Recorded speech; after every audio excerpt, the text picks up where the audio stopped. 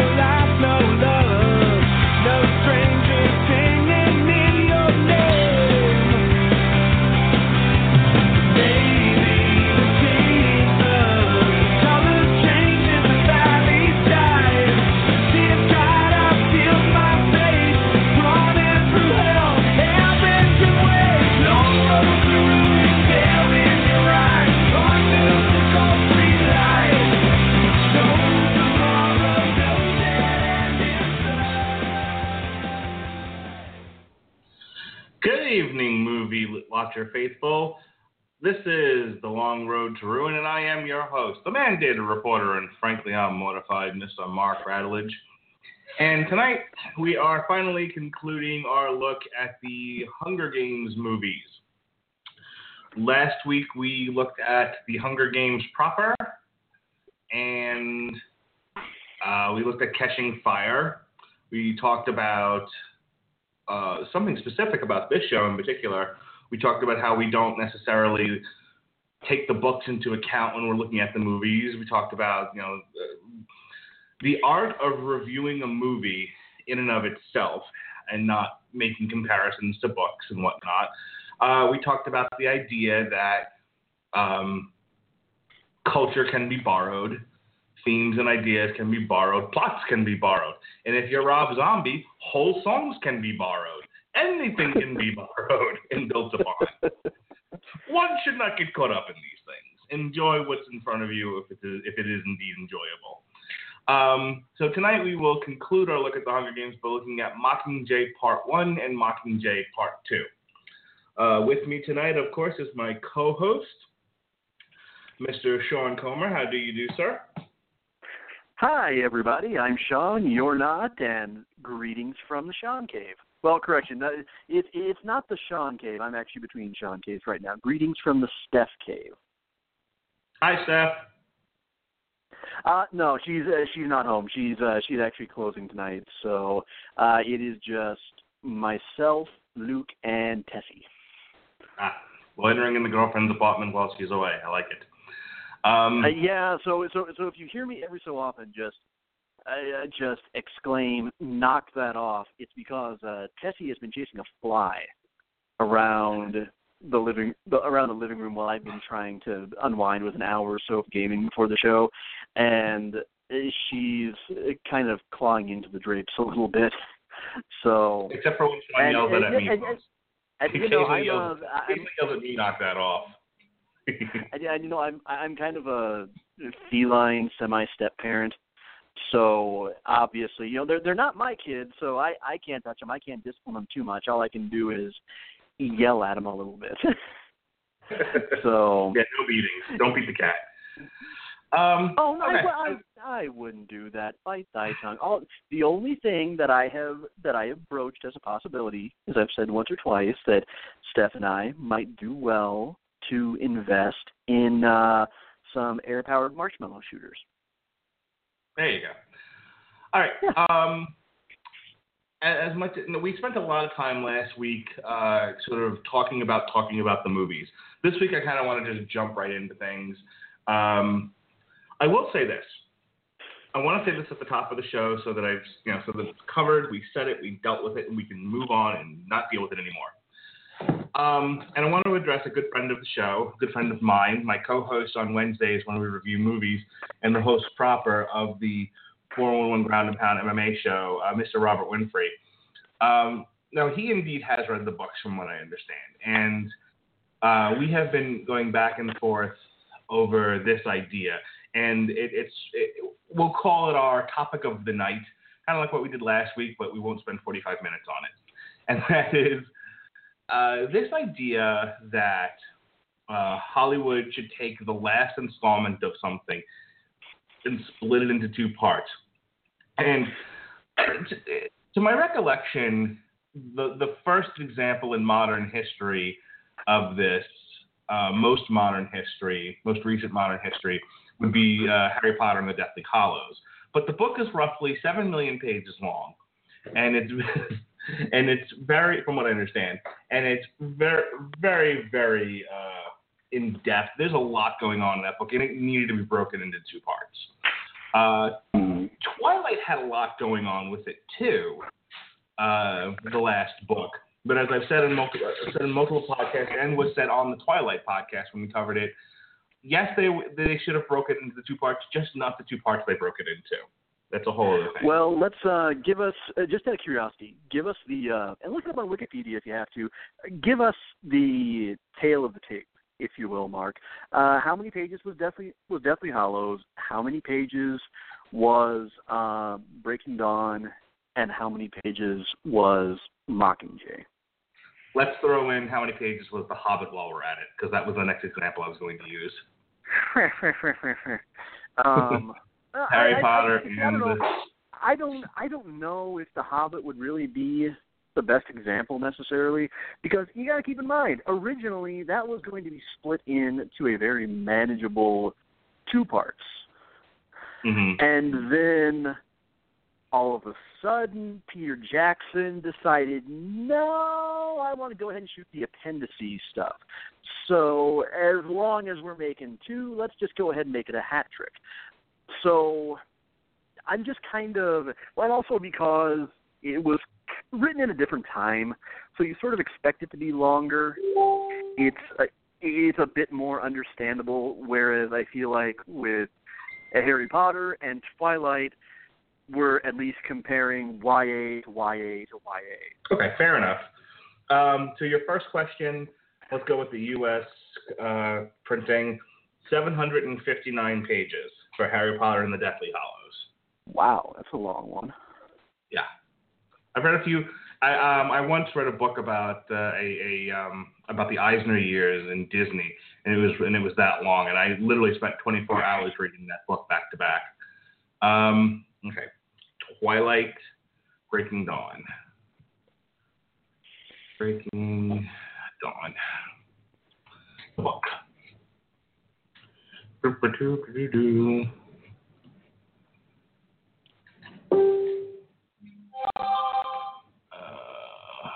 we go. 756 pages.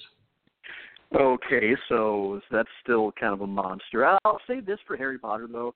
I've never read the Twilight series, and I'll feel it's straight up achievement unlocked if I die and I can still say that. But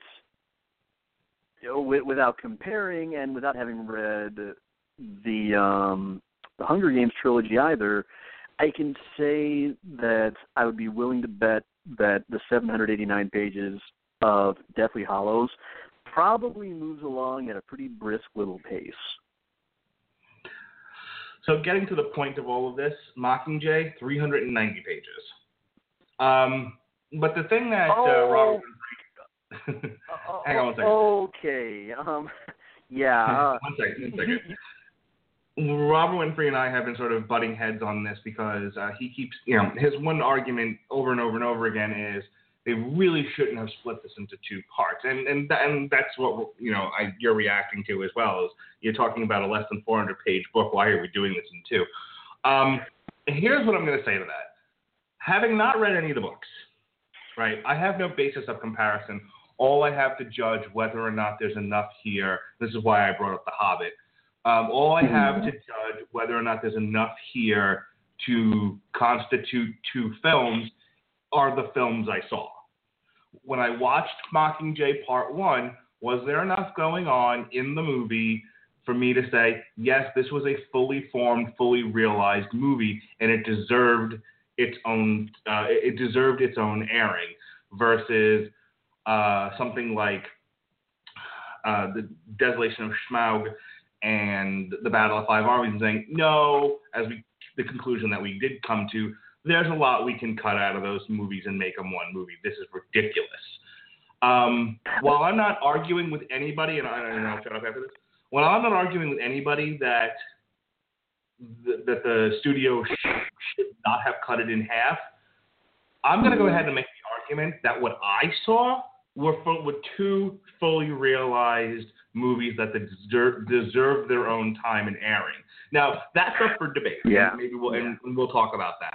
That's part of the discussion of these movies. When you and I were talking online earlier while I was watching Mockingjay Part 2, I brought up something that is kind of daring in terms of the fact that I don't think film was actually the ideal medium to adapt this at all. I mean, obviously it did really well, but in terms of my own taste, I actually could think of about 3 or 4 other media this could have been adapted to that would have told the story a lot more effectively, with a lot more freedom as far as pacing, while still staying just about like 99%, like Walter White certified pure to the source material.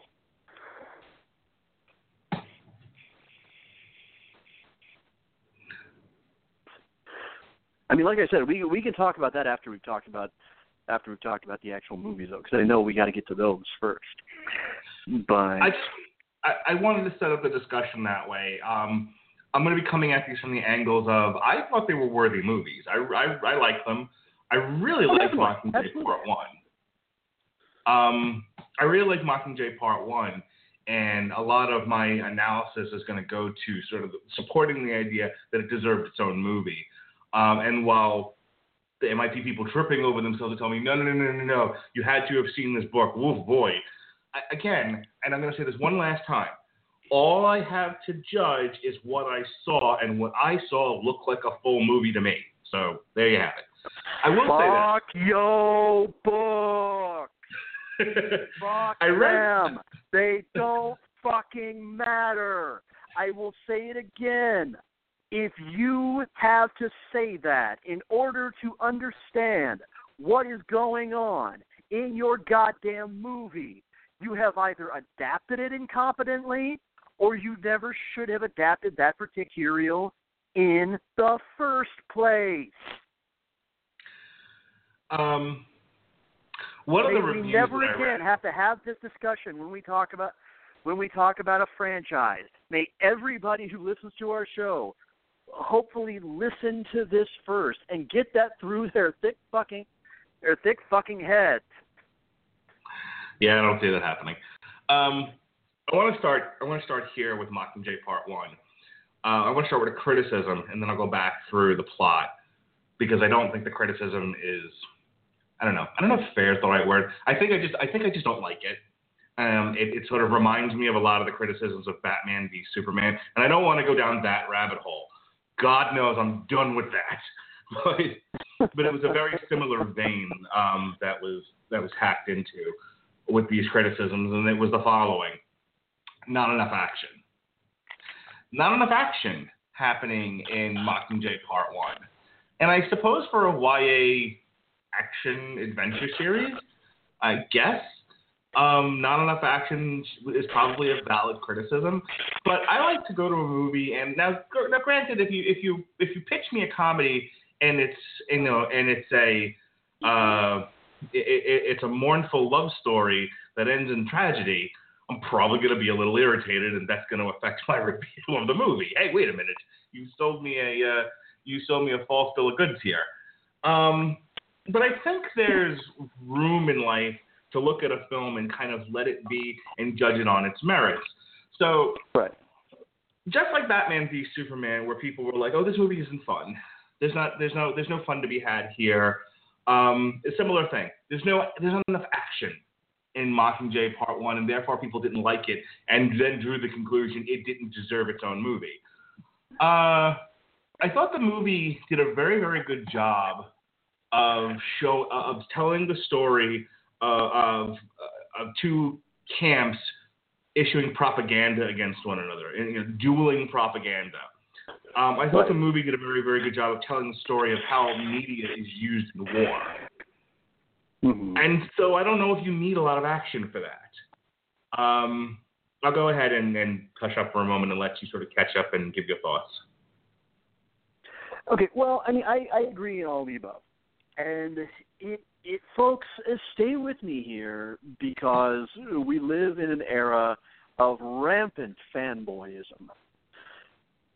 Just because you don't like something doesn't mean you can't acknowledge why it exists and that there is merit to its existence. Okay? Means you can at least acknowledge why it is that other people like it and say, okay, yeah, I can see how that's a fairly worthy production, even if it wasn't exactly my cup of tea, even if it didn't appeal to me. And that goes for anything. That especially goes for the fact that I fully expect that this coming weekend, every single, let's say about 85 to 90% of the negative, cynical remarks toward Captain America: Civil War are going to come from one of three sources. Okay? Source number one, actually four. Let's say four here. No, three, yeah. For the sake of argument, we'll go with these three sources. Number one, DC fanboys who are butthurt and bitter about the fact that not everybody liked Batman v Superman, not Justice League. Number two, Gavin Napier. Number three, Pat Mullen. You don't have to like everything, but as we pointed out last week, your not liking something does not negate somebody else's enjoyment, nor does somebody else's enjoyment diminish from yours. Not at all. Good example here. Personally, Mockingjay Part 1 was not a bad movie. It just wasn't one that I particularly liked or enjoyed, in part because there's a real whiplash effect. When you're going from the action and adventure and excitement of Catching Fire to a movie that is really a lot of very tense world building.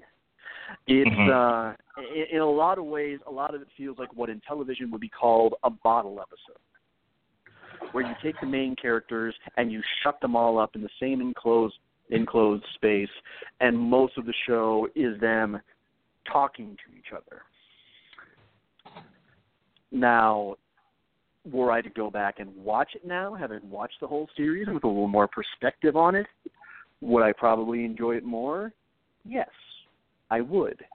However, it's just a very sudden come down from the movie that preceded it, so much so that you're left kind of jarred and wanting more of what you just got, more of what you enjoyed the first two movies so much for, and more of what gets turned up, if not up to 11, at least to like a 9.5 in Mockingjay Part 2. You liked it, I think, a lot more than I did. I will say that it's definitely some of Jennifer Lawrence's finest acting of the series, in part because she has to slow down a little bit, and her performance consists of much more than a lot of the physicality and battle scenes and whatnot from the first two movies. And it demonstrates, to the surprise of absolutely no one, that in addition to being able to handle the action of both movies, she more than had the chops to really bring out the character, especially in these last two really challenging installments. It helped that she was surrounded by strong performances from everybody else, including I'm sorry, I don't have my notes right in front of me, and I'm forgetting my casting. Liam Hemsworth played Gale, right? Yes. Okay, who was it that played PETA? Help me out here. Yep. I'm totally blanking on him. Josh Hutcherson. Josh Hutcherson. Thank you. I shouldn't have forgotten that. Josh Hutcherson was kind of magnificently unhinged, especially in the last moments of the movie. Julianne Moore turned in a very solid performance in Mockingjay Part 1. You, of course, really liked her. Yeah, she just got better and better throughout the last two movies. And by better and better, I mean she became more and more unsettlingly despicable in terms of really breaking down the barriers of we really have no good guys to root for here. Everybody is either forced to do horrible things or just outright chooses to do them. You got one of, tragically, the last great performances of a true Hollywood great in Philip Seymour Hoffman, who fortunately was able to finish up the bulk of his shooting prior to finishing the last movie, so much so that, and this is one time it is worth pointing out a bit of a difference between the last movie and the book, the last two movies and the book, actually, is the fact that in order to make up for the scenes that he wasn't able to shoot, they had to perform some reconfiguring where some of his dialogue was instead transferred over to other characters, and it made it so that by the time the movie was over, you didn't really feel that his death had made an impact, which I thought was very much a job well done by Gary Ross and Lionsgate and the writers' turnaround. But overall, Mockingjay Part 1 is carried by some incredibly strong performances. People who really brought out the substance of the movie and really deepened the world in a necessary fashion prior to getting back to the action in Part 2. And in Part 2, you got the best of both worlds. You got the sort of urban jungle, urban survival of campaigning through the Capitol to make their way to President Snow. And at the same time, you also got the socio-political intrigue and the tragedy that really drives home the price of rebellion, the price of war, and that the old adage rings true. How does it go? One man's freedom fighter is another man's terrorist. So a very, very well done conclusion, and it's interesting in that I think this is the first franchise we've covered where during the lesser installments, I'm forced to say I might not have enjoyed it, but at the same time, I understand why you had to set it up that way, and I actually wouldn't have you do it any differently. Yeah, that was in the discussions that I've had leading up to this podcast. I said you had to do that step down, that slow down from Catching Fire, because you were introducing the rebellion, and the rebellion had previously had no part in the first two movies. You needed time to set those up. You needed time to set up Julianne Moore, so you needed time to build her up so that she can fall in the next movie. You needed to set up stakes. But the first two movies are very much about Katniss and her reaction to the games and her ability to survive and her relationship with Peeta.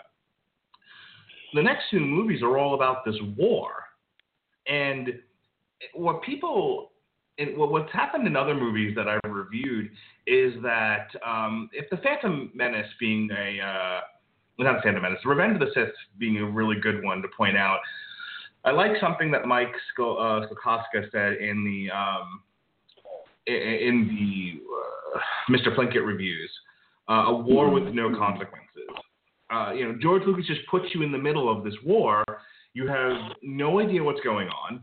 I mean, if you don't have any prior knowledge of the Star Wars world, You're just sort of thrown together in the middle of a senseless battle, and you don't understand what the stakes are. You don't understand what they're fighting for. You don't have any emotional attachment. See, what people don't understand, and while I'm not picking on kung fu movies as such, I know people love them, and I don't want to have that debate now. But the reason why I don't enjoy kung fu movies is unless you set up an emotional tie to the violence that you're watching, to the fighting, to me, it's like watching porno. And after a while, the novelty wears off. That goes back to a line by Bruce Lee in one of my favorite kung fu movies of all time. I believe it, and God, of all people, I know it's going to be either Robert or Andrew Graham who are gonna chime in here and correct me. I believe it was Enter the Dragon. When he's engaging in this kind of school of hard knocks tutorial of a young student, he very slowly and patiently tells him, "We need emotional content." Yes. Another example here. It's something that Japan does very well in a lot of their entertainment, especially in terms of their movies and their anime, from what I've seen. Is it ultra violent? Oh yes. Oh fuck yes. It's violent. But if you're watching it in the right frame of mind, where number one, you understand that just in general, Japan, with a very isolationist and kind of independent, sometimes even somewhat standoffish culture toward the rest of the world, has very much, hey, fuck you, we're going to do things our way, and we really don't have to answer to your standards kind of approach to everything. That makes them very unique in the first place. But also, if you're watching it in that right frame of mind, you also understand that the violence is a part of the characters. It's there for a reason. It is that brutal for a reason. And there's something that you can kind of see reflected about the characters in terms of how violent it is. And I would even say that a lot of Eastern Kung Fu movies, if you watch those as opposed to a lot of what's more popular here in the States, that's something else that comes through. It's not just fighting for the sake of fighting. There's often a tale of revenge or inner conflict or human spirit that kind of comes through in that. There's the 36th Chamber of Shaolin, which I'm sorry, a big rousing fuck a big bag of you to Nerdist today for putting that in their Schlock and Awe series on the website, because I don't consider it schlock at all, is very much just that. It's about kind of the orphan son of a village that's absolutely ravaged, and visits and makes his way to a nearby Shaolin temple because he wants to learn Kung Fu, at first because he wants to take out his vengeance. And he wants to kind of ascend right to the top and go, and when they ask him what chamber he wants to start learning in, he said, "I want to start at the 36th chamber." You know, he wants to go right to the hard, really fun stuff because he thinks he's going to become a master that way. Well, he promptly washes out immediately, and humbled, he goes down and starts in the first chamber and works his way all the way up. And there's a lot more story that comes after that too, to where he's a completely changed man by the end of the movie. It's one of the things that I like. Okay, you want to know what is probably the most underappreciated thing about the Marvel movies? For everybody who complained, they're made for kids. They're bright and colorful and silly and fun for little babies. And DC is for the grown folks. Well, okay, fuck a duck, screw a kangaroo. You want to know what the other thing you're missing is? those movies display character progression, especially in terms of Iron Man and Cap, in that those characters have changed. They had to evolve from somewhere. You have to. It's like starting off a negotiation with a price that's either too high or too low. You haven't left yourself anywhere that you can go from there. You're just locked into that one position. Over the course of the Captain America movies in particular, we have seen Steve Rogers go through some truly jarring conflicts that have tested the mettle of his character. And now it's about to pit him against, quite literally, about the only friends and true allies that he has in the world, who are going to be severely at odds with not only him, but his lifelong childhood best friend. You couldn't have just started there. You had to have some place from which you could chart that progress and watch either the rise and fall. It's what I didn't really enjoy about Man of Steel, and it's why I have no intention of seeing Batman v Superman in theaters, is because you just kind of started Superman off right in descent into assholery. You didn't really do anything like Dan Jurgens in the comics to really build up to the fight with Doomsday, to give it all the significance and all the subtext, given his history and everything that's been established, that makes that meaningful. No. You just want to throw it out there as, meh, Doomsday. Even Christopher Nolan, when he made The Dark Knight, he took Bane and made Bane mean something to the development of Batman. Now, I'll grant that David Goyer and Christopher Nolan didn't necessarily execute that as well as they possibly could have, probably, but they mostly got that part right. You have to have some place to go. These movies, they gave Katniss someplace to go, someplace from which she could evolve. They established the relationships with the characters so that we could feel what she felt when they died. They forced her into some unthinkable situations that if you put yourself in her shoes, you couldn't imagine her believing at the start of the movie that one day these would be some of the choices she would have to make.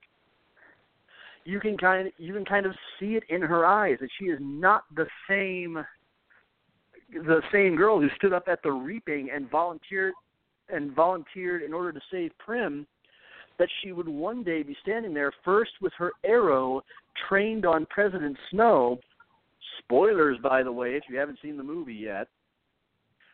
And then, albeit kind of predictably, after a long, long stare down with him, turns her arrow upward and assassinates, I forget what Julianne Moore's character's name is. I'm sorry, I'm blanking.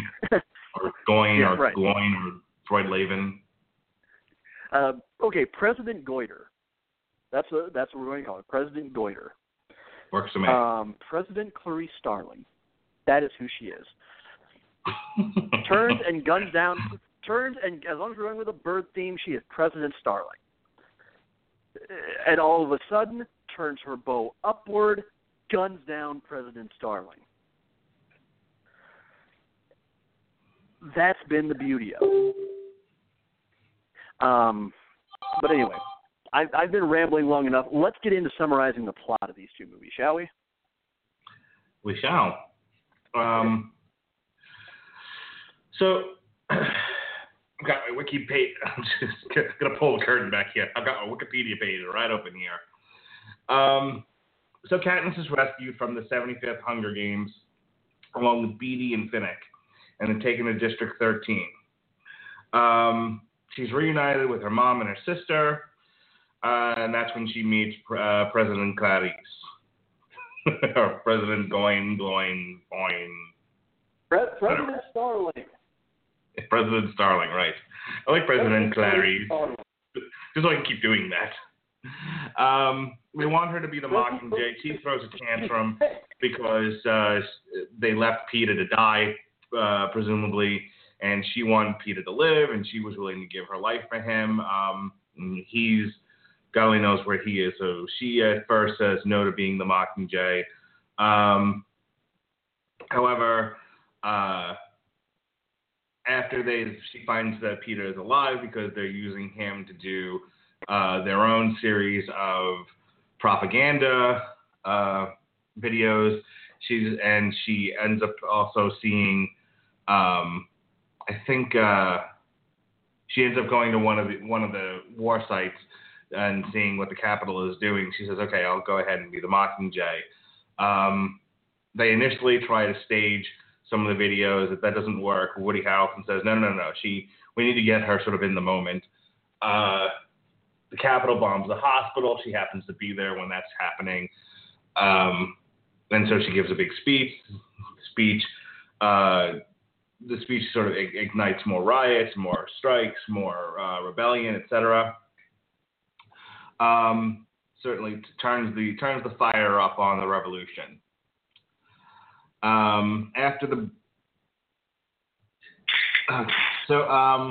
After seeing PETA on TV again, she sings that. Let me just read this. After seeing a weakened PETA on a TV propo, the team returned to District 12, where Gale reports on District 12's destruction. Katniss is filmed singing The Hanging Tree. Soon after, hundreds of protesters in District 5 are singing the same anthem. They launch a suicidal human wave against the hydroelectric dam that is the capital's primary source of electricity. Next. The attack destroys the dam and causes a power cut in the capital, forcing the capital to revert to backup power generators and weaken their ability to broadcast propaganda. PETA gives one final interview and a quick warning that the Capitol is going to bomb District 13. This is actually a ploy to try to get District 13 to show themselves, which ends up not working because Julianne Moore is not a moron. So this sparks an effort to go and save PETA from the Capitol, which is successful because President Snow is the Emperor, and it just allows it to happen. What they don't know is that they've conditioned PETA to want to murder Katniss, which he tries to do in glorious fashion at the end of the movie. That's my favorite part of the movie, by the way. Just, that turn. He walks in the room, he's sort of slumped over, and that sudden reveal of this hateful face, and then he jumps up and throws her into the wall and strangles her and all of that. I thought that was great. I've been waiting for that the whole movie. But yeah, the whole movie is made up of essentially back and forth promos between, kind of like wrestling, between Katniss and PETA, culminating in PETA giving one last warning to the rebels. The rebels prepare for it. They go and save him, and he in turn tries to murder Katniss. And that is where we leave our heroes. So, as I said, this was a movie about the revolution. This was a movie that needed to set up the greater world that these people are all living in. They also needed to introduce characters that were going to have significant events happen to them in the next movie, and it does a very, very good job of building them up so that when those things do happen, that they're paid off. You actually have an emotional attachment. The other thing is there's a relationship between Coin and Katniss that is then turned on its head in the next movie, which, again, you can't do any of those things, or if you do them poorly, if you don't set it up in this movie. So I go back to my initial statement of you need time for there to be the dueling promos. You need time to show the revolution. You need time to get to know the Coin character, and you need to see the arc that PETA goes on, so that so when they leave you at the end with him trying to kill Katniss, that again is meaningful other than just the shock of it all. I actually thought that was a good conclusion to the movie. A statement was made to me that that's not where they should have cut it off. They should have cut it off with, spoiler alert, where they kill Katniss's sister. And I said, and I thought, okay, well, maybe in the book that makes sense, but in terms of how the movies are laid out, that's far too late. And killing the sister had nothing to do with the story they were trying to tell in this first movie. Coin doesn't go crazy in this movie. She goes nuts in the next movie. It's a subtle kind of nuts, but it's still nuts.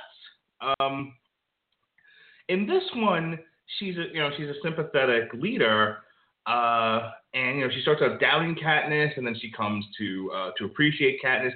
It's the next one where you learn she never wanted her in the first place, and she sees her as a threat, and is doing all kinds of manipulations in order to secure her place of power.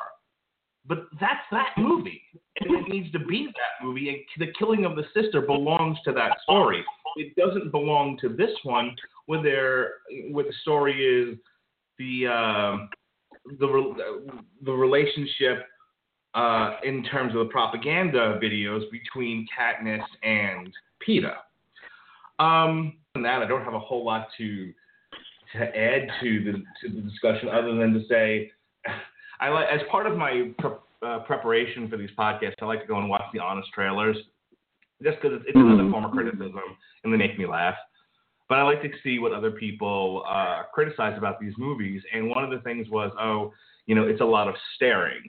It's a lot of staring. It's a lot of Jennifer Lawrence. They felt like the movie just sort of drags in places.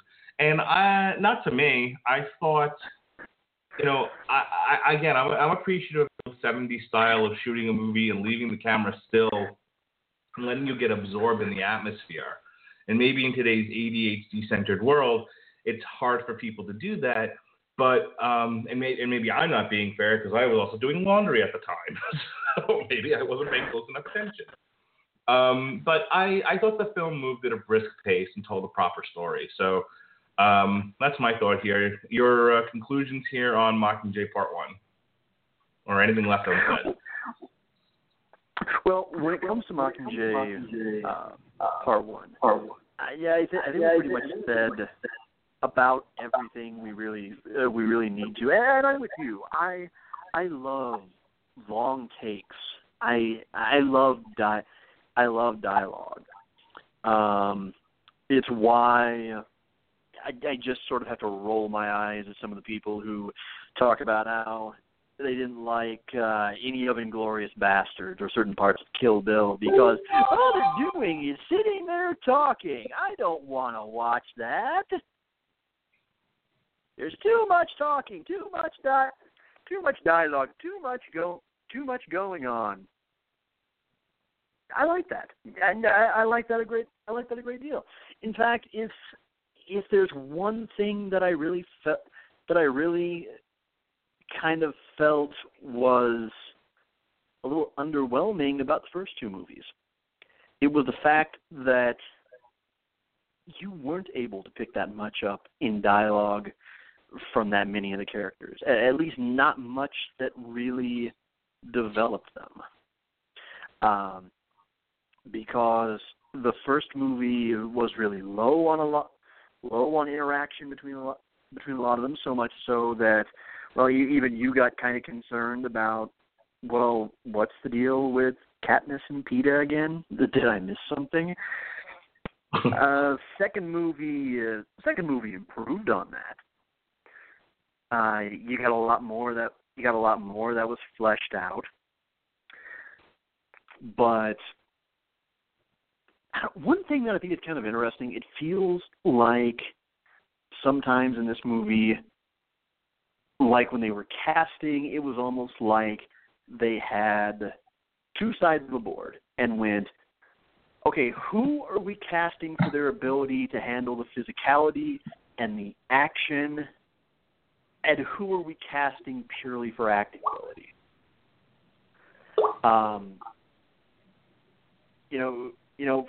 For whom do we kind of not exactly care quite as much whether they can really handle their lines? because I feel like that's kind of where you sort of get the difference between watching Philip Seymour Hoffman and Julianne Moore and Donald Sutherland, and to a far lesser extent, cats like Wes Bentley.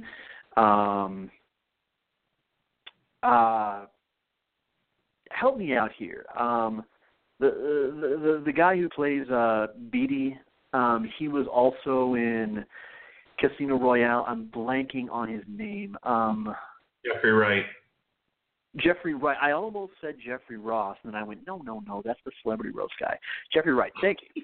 I love Jeffrey Wright.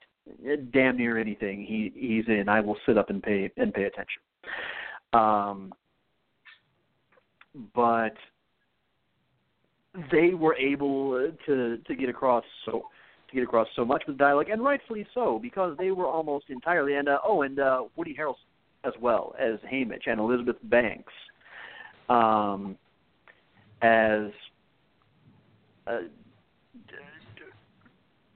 Krusty the Clown, because I'm blanking on her name now too. God damn it, what is with me tonight? Elizabeth Banks. Yeah, her character. Effie Trinket. Effie Trinket. I'm making an ass of myself with how I'm blanking on character and actor names. Forcing myself to just make up the most, probably on the surface, disrespectful bullshit, even though I really enjoyed their performances. But then you look at a lot of the other characters and you realize that they don't really get that much in terms of dialogue, in terms of really meaty lines, and that they're forced to convey a lot with body language and in very short bursts and in gestures occasionally. I don't want to say that was a conscious thing, because I doubt it was, because obviously Jennifer Lawrence especially has proven to be one of the absolute gems of her generation of actresses, hands down. It's like the Hunger Games got people's attention, and then once she had the eyes on her, she really was able to maximize it with movies like Silver Linings Playbook, and 100% proved to everybody, oh no, I'm no one-trick pony. I'm not Mila Jovovich here. I can actually act. I can make with the words of smart making and character building. But yeah, overall, it's a hard movie to appreciate until you really understand why it's there. And then it might still try your patience a little bit, in that you're really looking forward to the fourth movie returning to a lot of the intense action that filled up about half or more of the first two. But let me say this. It's not like the first movie was filled with action. It takes a while to get to the Hunger Games, and when they finally get there, Katniss is in a tree for half of it.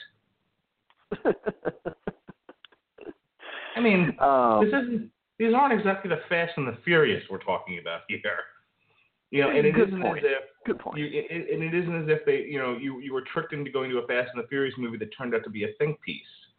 I really don't understand the people who went into I was expecting more action.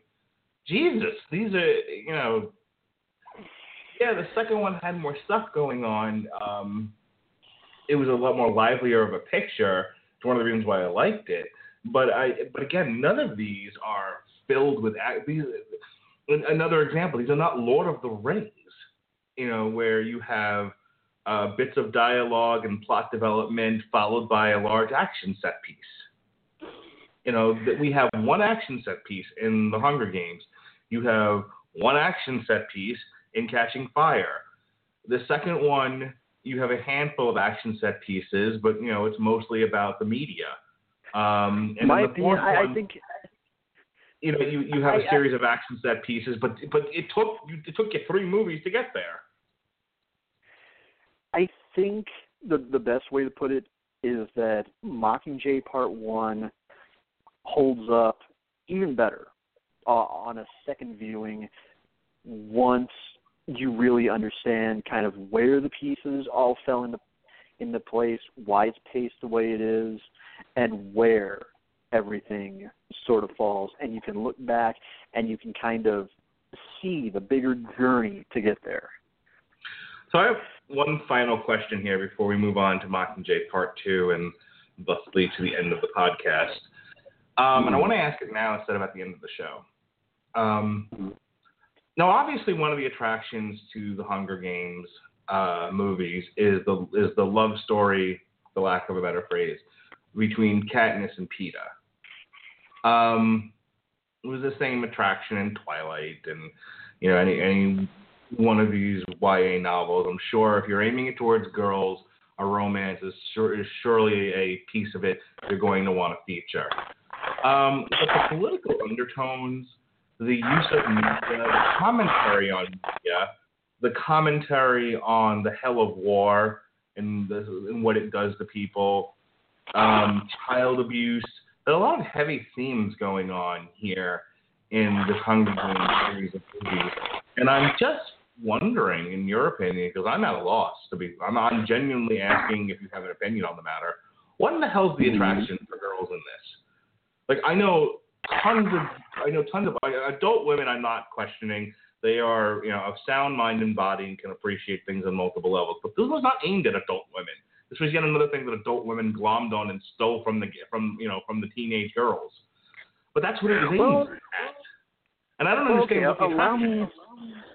Okay, allow me to just kind of not pick my words too carefully and just speak from the heart.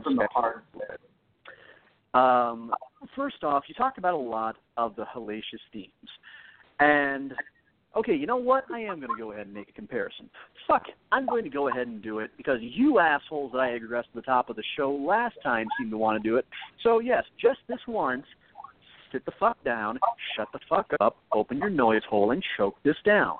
It is thematically deeper than Battle Royale. In Battle Royale, all you have basically is just a simple theme of, oh, the gosh darn kids won't go to school and they're fucking up our universe. Okay, let's make them fight each other to the death.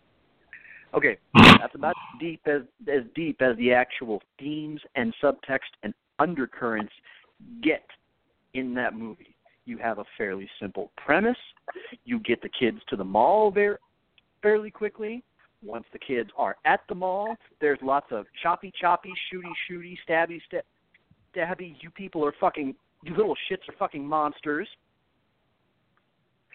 And there's lots of blood, happy, fun, happy, super fun, good time feeling. That's about it. In this movie, yes, you have Suzanne Collins being inspired by, as we said before, a combination of a steady glut of reality television meshed together with pretty much an utter onslaught, a force feeding of Iraqi war coverage. So, yes, thematically, it is a layered piece about how the media can oftentimes both play a role in escalating, shaping, and occasionally even trivializing deadly conflict and social justice. You have that aspect of it.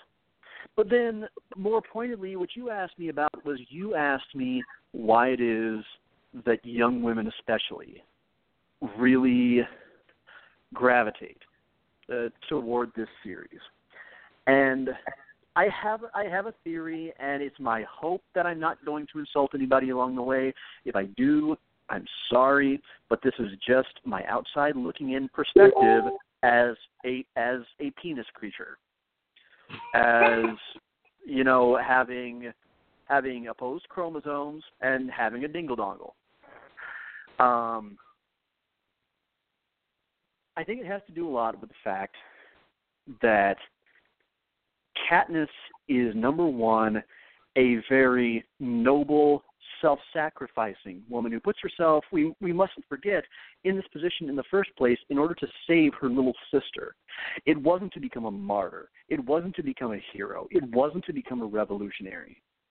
And in fact, it's very frank in noting that those are all roles that she accepts very reluctantly, carry steep, unthinkable prices for her right up to the end of the movie, right up to the point that when she is holding her daughter at the end of it and she's smiling at watching PETA playing with their son, she's telling this infant, I'm still haunted by this.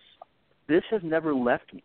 It's never going to leave me. I'm going to carry the things I did and the things I saw for the rest of my life. But in the end, there are worse things that I could have seen and done and had to bear in a world that I would have brought you into had I not done those things. And it's said with a smile and a loving look, but at the same time, you can look at her and you can see beneath the surface that she's strong but not invincible. It's realistic because she's admirable not because it exacted a toll and she was able to shrug it off, but because she's able to keep dealing with it day after day after day after day. And it's the fact that she's still wounded by it and still just a little bit damaged that makes her relatable.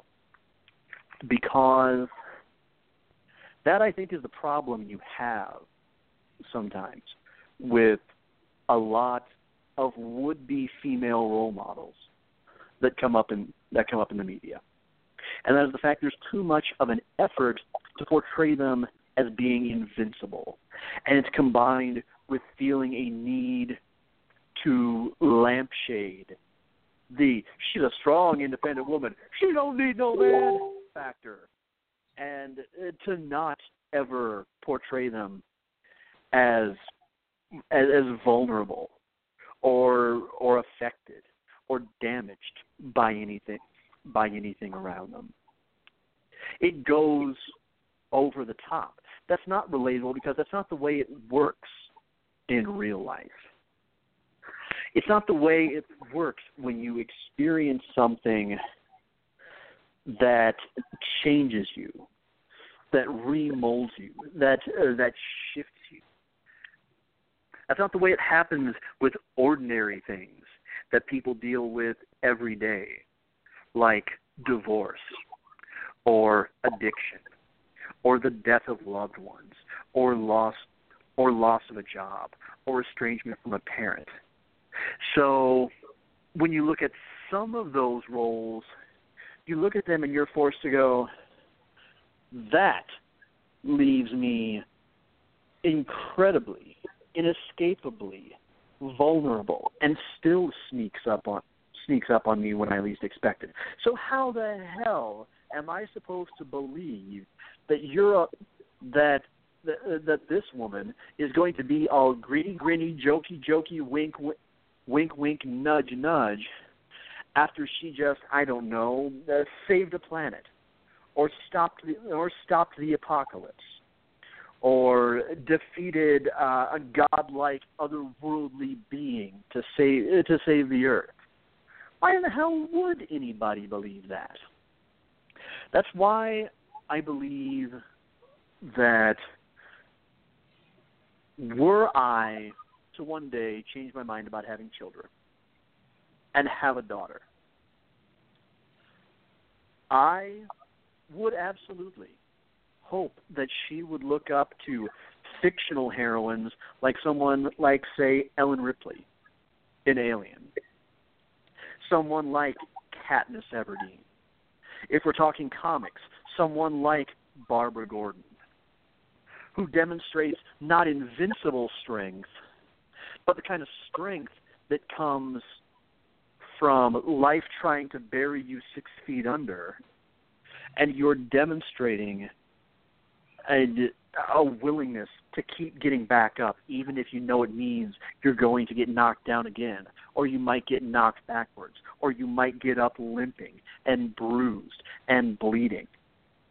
It's why, for all the cynical, ridiculous bullshit that she gets for the way that she handled her first career loss, do I believe that Ronda Rousey is still a wonderful role model for young women?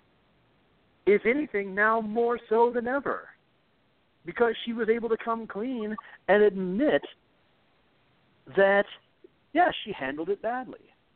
Or maybe not just badly, but that it affected her deeply.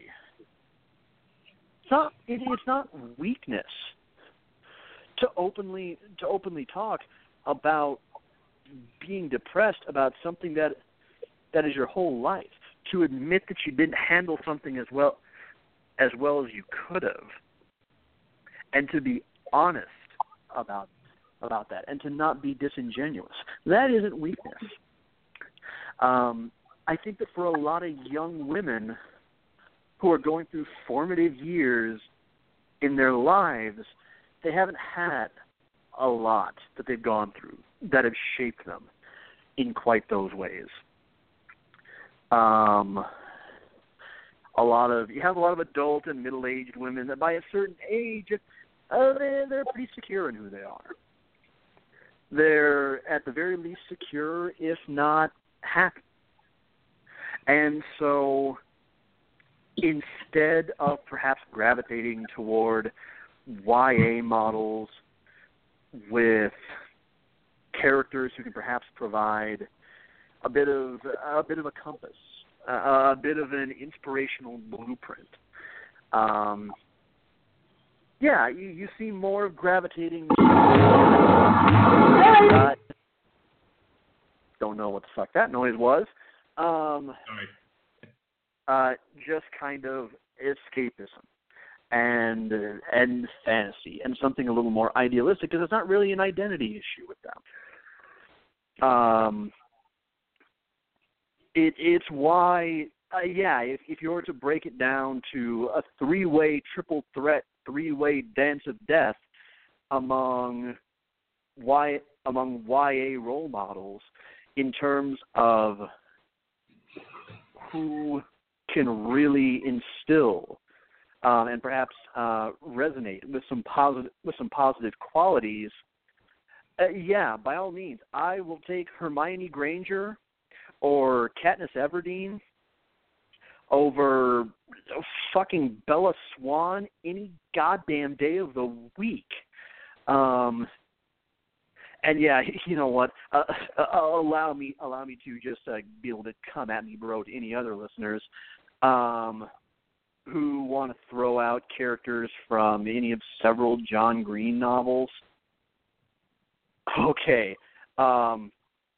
If we're going with the wrestling metaphor, Margot Roth Spiegelman can come and try a little run-in that is so misguided and so inept that it'll end up about like that time that Sean Stasiak decided he was going to try to jump Stone Cold Steve Austin and just ended up running headlong into William Regal's suit of armor, while Austin and Regal just looked at him for a second and then resumed their conversation.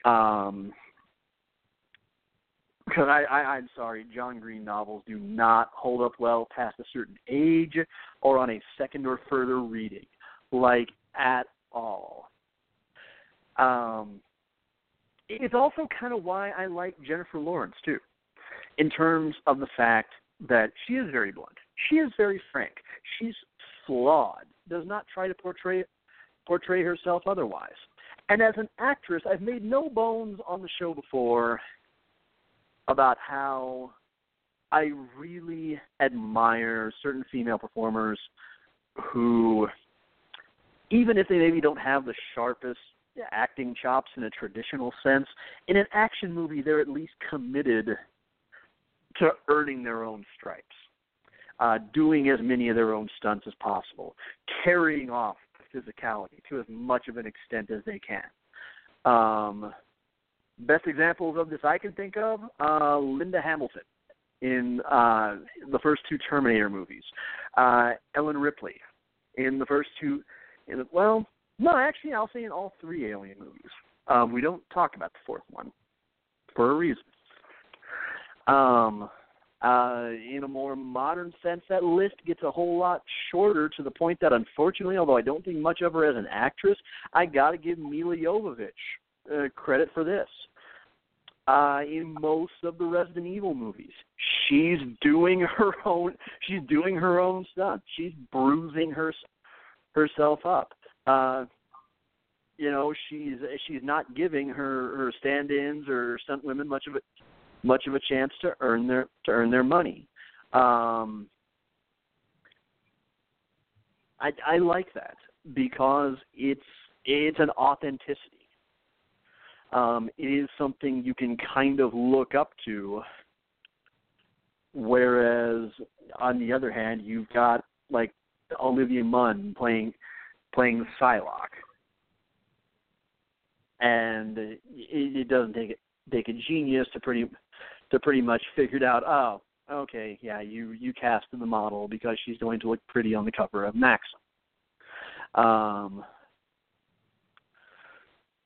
So I don't know. That was a nice little ramble, but I think it comes down to authenticity more than anything else, believability, relatability, and just simply the fact that if you're a younger woman and you're watching Jennifer Lawrence as Katniss Everdeen, you can feel drawn into that. And even if you can't relate to the exact circumstances, you connect with it more on an emotional level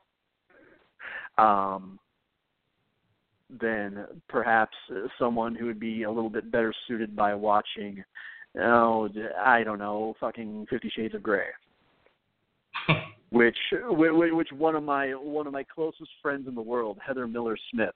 Hey Heather, how you doing? Once described to me as mommy porn.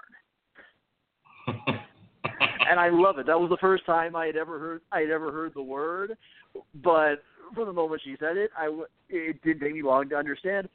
Okay, yeah, knowing what I know about what the series is about, yeah, I kind of see what you mean there. All right. I'm just going to attack the big points here for Mockingjay Part 2. This is the final assault on the Capitol, of which Katniss was not necessarily meant to be a part. She was meant to be minimized and marginalized, and at this point in the feature, Goyne is afraid that the rebels will George Washington her into the presidency, which is not something that she wants. She wants to maintain control. She wants to continue to be president, and later on this will pay off in the movie. However, Katniss is on a mission to kill President Snow, and she will not be detained any longer. So she ends up sneaking into the war zone, at which point she is told, all right, since you're already here, what we're going to do is we're going to set you up. We're going to continue to run propaganda footage, so we'll have you following the army. The army goes in, does its thing. You'll film footage behind them so that you can stay relatively safe. And we say relatively because the Capitol is filled with pods, landmines, dangerous apparatus, the kinds of things you would find in a video game. Famously, the one that's in the trailer is the hot tar, but there's machine guns. There's some sort of vaporizing laser later on, and they have to use a holographic map to avoid all this, which they don't. They run right into all of them. They also get PETA attached to the group, who is kind of okay, but kind of not, and at one point is divorced from reality very, very, very, very quickly, and tries to kill Katniss one more time.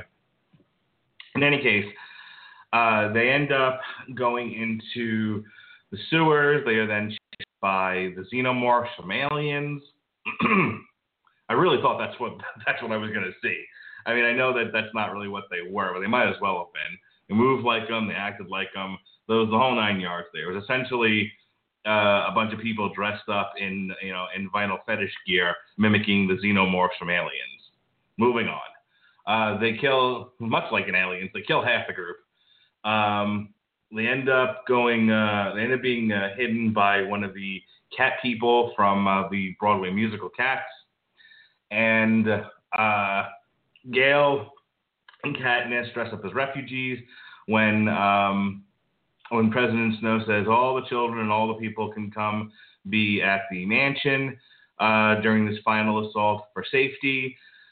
While that's happening, they are attacked. At the end of all things, Coin orders a bombing of the Capitol's children, and then a second bombing, which ends up killing Katniss' sister. So why does Katniss have a grudge against the president? Well, she may have purposely killed the sister. Katniss and President Snow have a one-on-one conversation where President Snow says, all this time I thought you were the real enemy. Turns out we were both wrong. Fancy that. The president says, I'd like to be president for just a little bit longer. How does forever sound? And while we're at it, let's have a symbolic Hunger Games with Capitol's children. Katniss says, I'm good with this as long as I get to kill President Snow. She gets her bow and arrow. There's a big ceremony, and she proceeds to shoot the president. And God bless him, Donald Sutherland, in his best performance ever, laughs hysterically while the masses tear him to pieces. Fantastic. She is then arrested.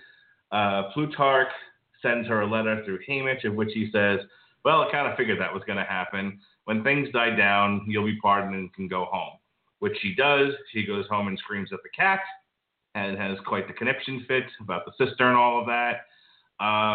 She starts to adjust to life post the revolution. Peeta comes to live with her. After a time, they are a couple. Presumably, well, they're already married, but presumably they are in a real-life relationship and they have real-life children, and there we leave them happily ever after with thoughts of trauma in their mind. And that is Mockingjay Part 2. And, as far as a movie where they're trying to minimize the sort of Lord of the Rings, big feature, big battle sequences, but still give you a satisfying, we're finally going to take it to the Capitol kind of ending, I thought they handled that well. I mean, this, again, if you will... I once criticized Harry Potter for not giving me the kind of ending that I expected, and I have tried to stop doing that, especially since I've been roundly criticized by some of our friends and fans for criticizing things that don't end the way that I want them to. Which is why I've given up on criticizing wrestling, but that's a whole other story. So I roundly criticized Harry Potter for not giving me the ending that I thought I deserved. And since I don't like to do that sort of thing anymore, sort of just appreciated what the Hunger Games was trying to do and did it accomplish it or didn't it? And I thought it did. This wasn't trying to be Lord of the Rings. This wasn't trying to be anything but what it was. And it was, and at the end of the day, this was still about Katniss, which it was. She gets revenge on who ends up being the ultimate villain in the thing. And she ends up not murdering Snow. I have to say, one of the things I liked about Mockingjay Part 2 comes out of the dialogue, and nobody is mustache twirly, as we like to say, Robert Winfrey and I. There are no tied damsel to the train tracks kinds of villains in these movies. You can see where Donald Sutherland's President Snow is coming from. In this movie, more so than in the previous three. Because in the previous three, he comes across as a bit dastardly. I'm going to kill your whole family if you don't do what I say. Okay, well, that's not a nice person. But this one, when he's talking about, in the last movie to a degree, where he's talking about, do you really want war? Is this what you want out of life?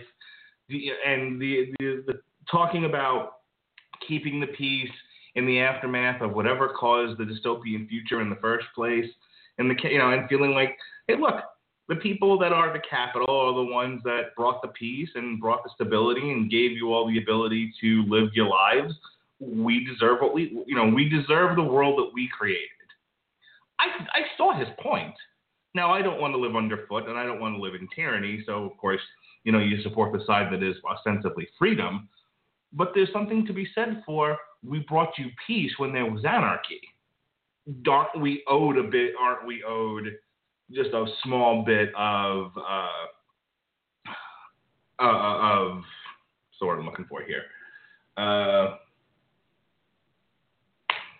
Allegiance. So, that being said, Julianne Moore's character, believable. I thought Donald Sutherland's character, very believable, very interesting, very layered. We've already said it, I think, what we need to say about Jennifer Lawrence. The action sequences I thought were fine. It's hard to get excited about them because it's like, okay, I've seen stuff like this before. It's good. It was done well enough. Like I said, this wasn't supposed to be a Rock'em Sock'em, adventure ride. This isn't Transformers: Age of Extinction, one of the greatest movies ever. This is a little more subdued than all of that.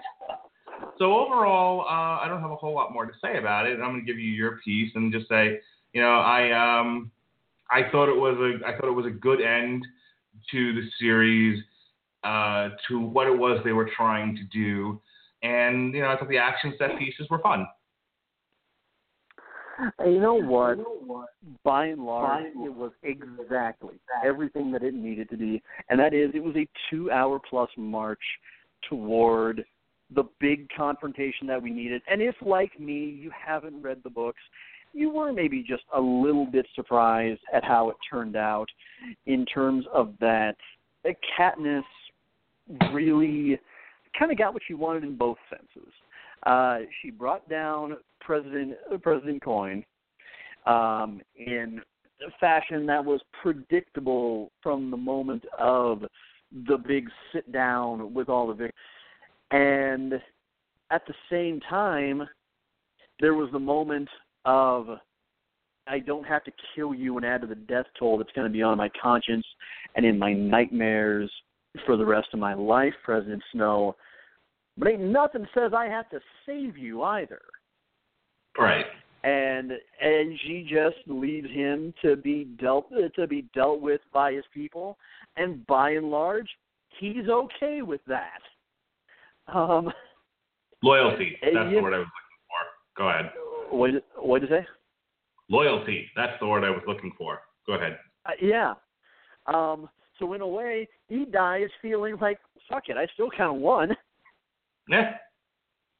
Yeah, I wasn't really defeated. She gets revenge for the sister being murdered in cold blood. And she gets revenge on Snow without having to necessarily bloody her hands. She comes away sort of a tragic hero. She really does. An imperfect, tragic hero who survives the day, who come away in any sense whatsoever, unscathed by what she's been through, but who still feels like she's received her resolution.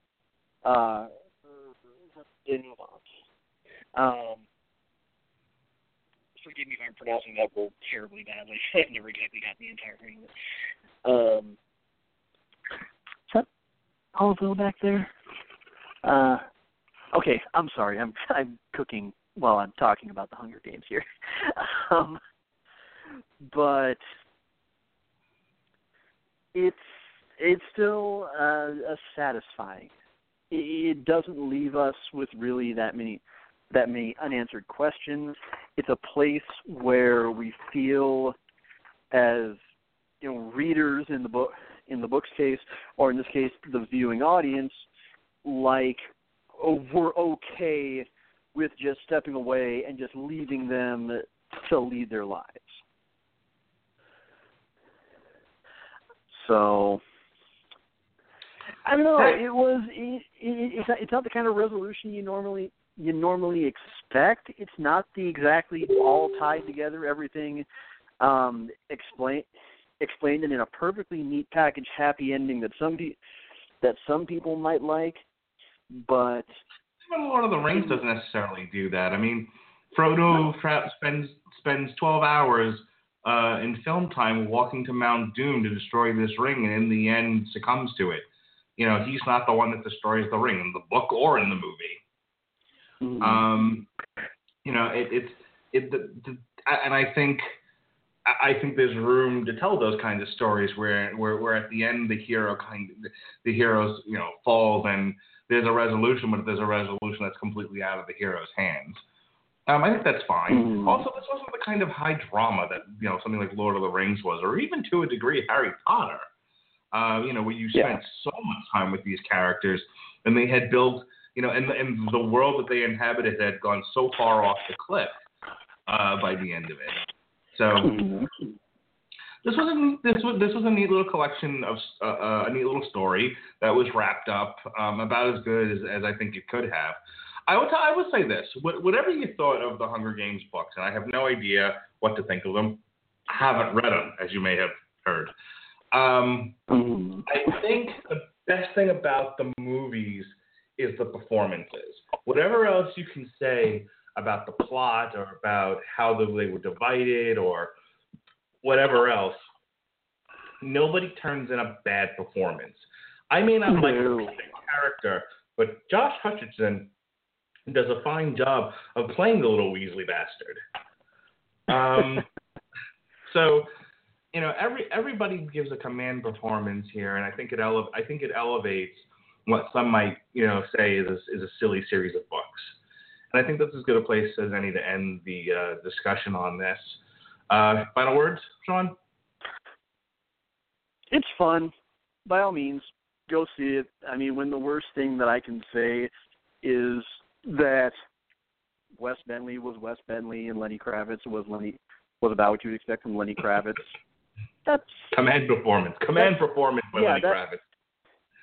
Yeah, if that's your low point of the movie, is that two people turned in about the performances that you would expect from them between the combined about.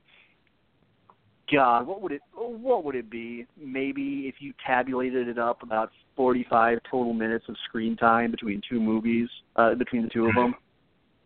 Yeah, you're ahead on points. If that's like the absolute valley of your movie, and again, because it's something that bears saying, do not be turned off just because some jag-off, neckbeard, fedora-wearing, hipster douchebag Japanophile insists that the whole movie falls apart because it's too much like Battle Royale, and that's the only complaint they can muster. That's the point where you have to ask, okay, and what is bad about the movies? What is patently bad about them? It's kind of like something that you and I were talking about earlier in terms of, every time you bring up The Matrix Reloaded, the one overriding complaint that everybody comes up with else about the movie as a whole is the underground rave scene. Blow it out your ass. You let almost 2 hours of movie be ruined for you by an admittedly pointless, about 5 to 10 minute sequence. Eat a dick. If that was your biggest problem with it, really, you couldn't come up with absolutely anything else that you got hung up on with that. As a series overall, and I'll keep this as brief as I possibly can, what I would say is movies tend to present the problem of having to put a lot of material comfortably into about 2 or 3 hours of space. It's a lot like if you ever played one of the Resident Evil video games, having to constantly rearrange your attaché case so you can fit more gear in there. You're re-vertically aligning this, moving that around, shifting this, reorganizing that, to the point where it's full and you've got to start dropping items out entirely. It's very tricky when it comes to adaptation because you're bound to leave out something that's going to leave somebody upset, or you're going to harp on the sensibilities of somebody who thinks that you turned something vertically when you should have turned it horizontally. My opinion, I think that overall this could have been a fascinating series as adapted to an episodic television or web show. I think it would have made a pretty damn good little comic if you had chosen to lay it out that way. Quite frankly, I think it's a missed opportunity that there has never been a video game series dedicated to it. If at least just a brief episodic one, maybe not perhaps a point and click style game, because I don't think the Telltale style adventure game motif and framework would really lend itself well to a lot of the action. But something that was maybe akin to, say, Tomb Raider, possibly, might have been a good setup. Because those would have allowed a lot more freedom to not have to cut so many things, to not have to rush, to pace things in a manner that a bit better parallels the books.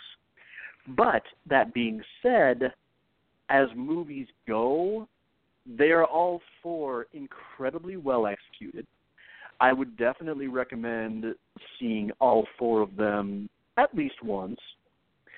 And in fact, I would even go so far as to say it's a series that were all four movies available perhaps on Netflix or Amazon Prime or Hulu. They would be four of those movies that I would turn to as kind of default options if I just needed something on in the background while I worked and I couldn't decide what else to watch. They're fortunately obviously all available on DVD and Blu-ray, so if you haven't seen them, take them, set aside a Saturday or something when you don't have anything to do, and sit down and give them a watch. If nothing else, being YA adaptations, they're certainly suitable for almost all ages. And yeah, that's about it. All right, so ends our look at the Hunger Games. Next week, May is baseball month for no apparent reason. Because the Major League season has started hitting full swing, and because I mean, realistically, the best months to devote to baseball movies are going to be either April when the season opens or October when it's drawing to a close with the World Series. And as it happens, April we decided was going to be Hunger Games and sad Prince died month. Mm-hmm. Fair enough. So next week, Metal Hammer of Doom, it's Rob's choice. We're doing Vector or Terminal Redux. Robert Winfrey and I on Wednesday will be reviewing Civil War, and we will be back here on the Long Road to Ruin, looking at the Bad News Bears trilogy. The week after that, on Tuesday, Metal Hammer of Doom, Hatebreed, The Concrete Confessional. On Wednesday, Money Monster. And on Thursday, Long Road to Ruin, our second show for the month of May, Major League. And I think that's it for the month of May. We won't be back until after that, until my birthday, June 2nd. I'll be 40 years old. I'm going to spend my birthday with Sean Comer, everybody. And I'm going to spend it talking about the original X-Men trilogy. What was that? I guess I am your equivalent to Mick Foley spending the night he won his first WWE championship in a hotel with the Blue Meanie. Yeah, something along those lines. So we're going to discuss X-Men, X2 United, X3, The Apology. That'll be after our review of X-Men Apocalypse and the second part of our Motorhead retrospective. Also in June, Long Road to Ruin, we'll be looking at the Teenage Mutant Ninja Turtles live-action trilogy, otherwise known as Go Ninja, Go Ninja, Go Ninja, Go. And we'll have a cast of thousands on that podcast because literally everybody I know wants to be on it. So we'll see how that goes. So that's it right now. That's all the podcasts we've got going on. Go into the archives, check out our review of a terrible album, the Rob Zombie's Electric Acid Witch, etc., etc., etc. Check out our movie reviews. We've got reviews for The Huntsman, Winter's War in there. So go ahead and look at all that. Thank you for joining us tonight. It was a lot of fun talking about this.